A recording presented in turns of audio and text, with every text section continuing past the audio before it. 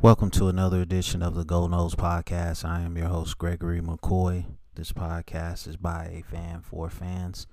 I am not a journalist. I am not a reporter. I am not a insider. I do not work for a website. The majority of my content comes from me, in my opinion. Other information comes from the internet. Today is July the 14th, 2020. I got about 5 different segments here for this episode. I hope you enjoy it. Lead off segment for this episode is entitled Only Conference Games for Power 5 Teams, Good or Bad. Not all conferences have went to conference only games yet. The Pac-12 and the Big Ten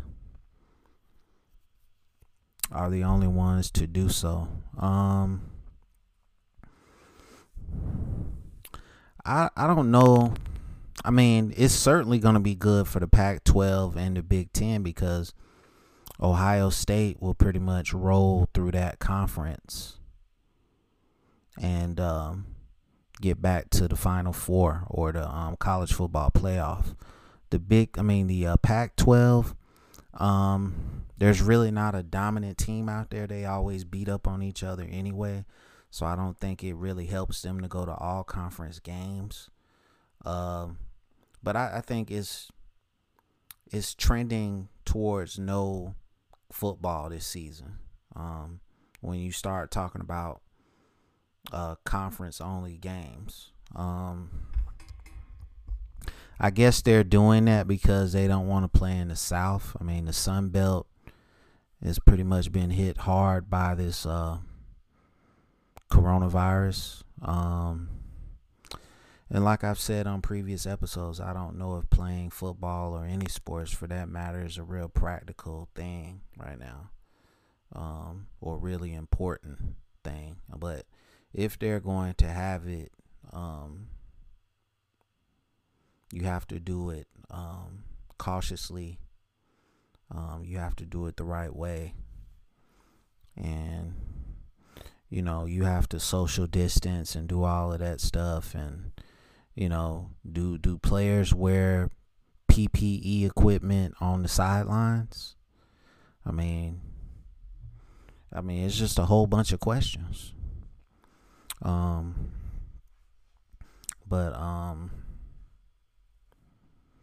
The second segment of this episode pretty much I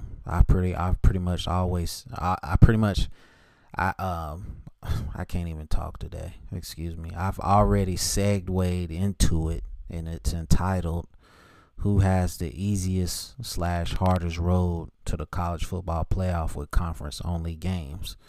And pretty much Ohio State, and if a Pac-12 team can emerge, I mean, if the Big 12 goes to that, you would have to say Oklahoma.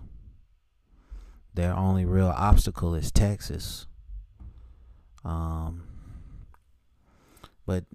definitely, or Clemson. I'm somehow forgetting Clemson in the ACC. That's going to be a cakewalk for them. The hardest road is obviously going to be the SEC. And I would think Alabama is pretty much the favorite now, since LSU sent all those players to the NFL earlier this year.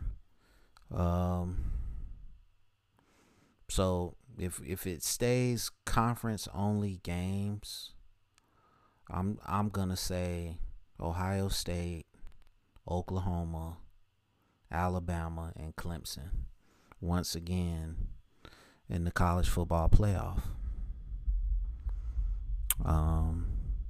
I don't see a Pac-12 team getting in there.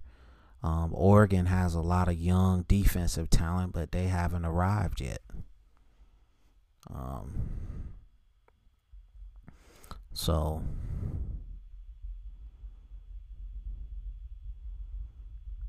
And virtually the group of 5 have no shot at the college football playoff because they're not going to play any group of 5 teams. This is why I say that the group of 5 should have their own playoff. because you never know when a situation like this might arise, and then the Power 5 just cuts everybody off. But I kind of like it because it's going to force these so-called elite teams to play some decent teams every week and not play the Citadel or Samford or Western Kentucky or whoever. I'm not bagging on any of the schools, but I'm just saying, I don't want to see Clemson playing the Citadel or Alabama playing, Alabama State or whoever. I want to see quality football, and if Power 5 only plays Power 5, I'm cool with that. Nick Saban suggested that a few years ago. So let me know what you think about the first two segments. Moving on to the third segment, which is entitled, Should James Blackmon Stay and Develop If He Has a Breakout Year?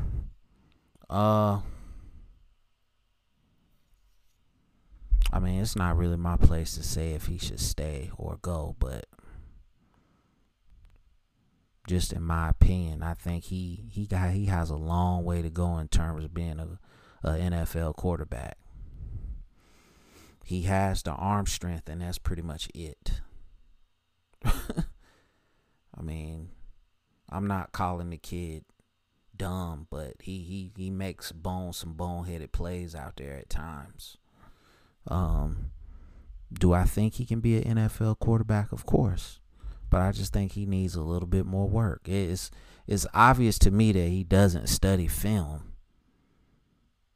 on a regular basis. Like, this is not like a passion of his, in my opinion now, because with that elite arm that he has, if the cerebral, and this is just talking football, not life, if the cerebral can catch up with the arm, you've got a good quarterback. You've got a potentially great quarterback. If that could ever happen. Like I've said many times on this podcast, you have to get the ball out of his hands quickly. You can't.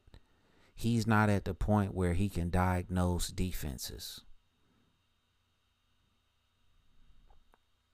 Not to the level that, say a Jameis Winston could do. He could sit back there and pick people apart. He's not at that point yet. And it took Jameis Winston. He got it done his red shirt freshman year. But he didn't see the field that whole year. He just took a whole year basically to study the offense. And he just came out there guns a-blazing his first year on the field, where as James Blackmon was thrown into the fire almost immediately. But this offense that Norvell runs is similar to the one Jimbo Fisher ran before he went to Texas A&M. And basically to answer the question, just in my opinion, I'm not trying to tell him what to do, but I think he should stay and develop. But you just never know what financial situation he might be in or his family might be in, so he's got to do what's best for him. So let me know what you think about that segment. Next segment is entitled, If Used Correctly, the Defense Could Be Awesome. Yeah, they could be. But you have an overload at defensive back, which is a good thing. You have an overload at linebacker, which is a great thing because we've been linebacker depleted for the last couple years. Good quality linebackers. We got some good quality linebackers now. And then the recent additions of defensive linemen via transfer. I think this unit could be a top 10 defense in the nation. I really feel that way. He said it's a 4-3 hybrid, which is basically 4-2-5. I'm predicting Nasruddin is going to be that hybrid. And then you have to get a rotation going.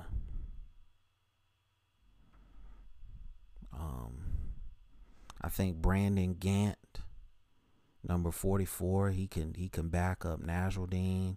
You got to figure out what you're going to do with Amari Gaynor. Because I'm pretty much saying that Emmett Rice is going to be a starter, and he's an outside linebacker. Then I think you'll probably put Jaleel McRae at middle linebacker. So is Amari Gaynor going to back up Emmett Rice? I think Amari Gaynor is a starter. He needs to work on his pass coverage, but he's a pretty good football player. I don't think he's somebody that you can leave off the field. Defensive line wise, I like that you've added more players and you have some sort of rotation. Before Willie Taggart got fired, he had a lot of outside linebacker, tweeners on his team. I don't know what you do with those guys.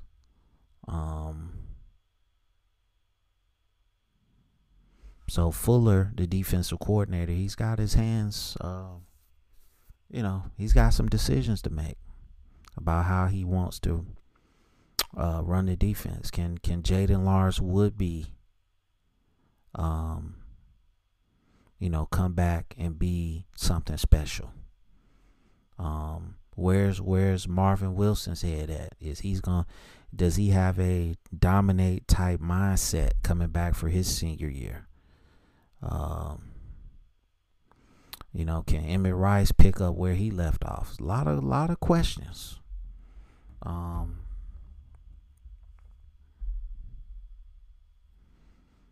So the defense can be very good. You've got some pieces there.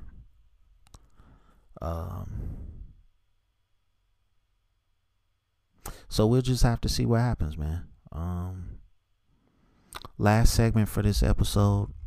The state of Florida sets the COVID-19 record for daily cases.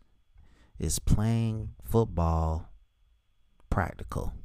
And I touched on this a little bit in the first segment. No, it's not. I mean, 15,000 cases in one day, mostly out of South Florida. I don't know, man. I really don't think it's logical to play football or any sport. You got, out of all the states that the NBA could have done the bubble thing, why not do it in a state that's trending down? You could have did it in New York City, Madison Square Garden. Plenty of hotels.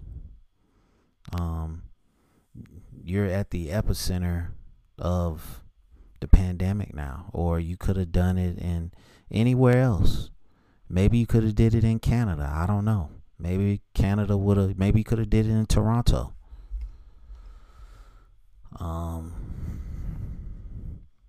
But the government down in the state of Florida, man, they've got some work to do, to say the least.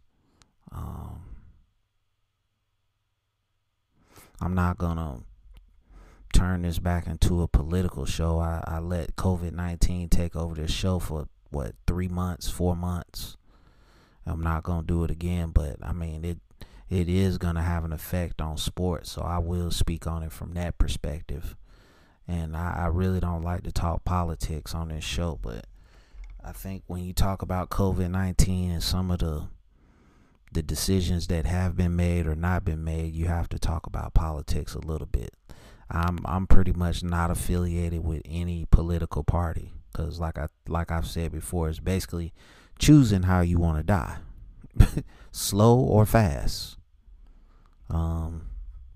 That's just my opinion on Republicans and Democrats. How fast do you want to die? And I think if this thing keeps surging like it is, I don't think playing sports is really a necessity or of importance. I think saving lives and getting these medical professionals the personal protective equipment that they need to save those lives is cause number one. So that's going to conclude this episode. I hope you enjoyed it. It's available on YouTube. It's available on all podcast platforms. Thank you for listening. Please wear a mask. Please social distance.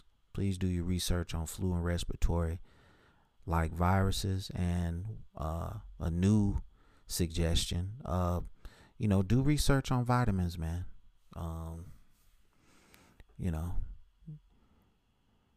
I recommend vitamin D, vitamin C, vitamin A.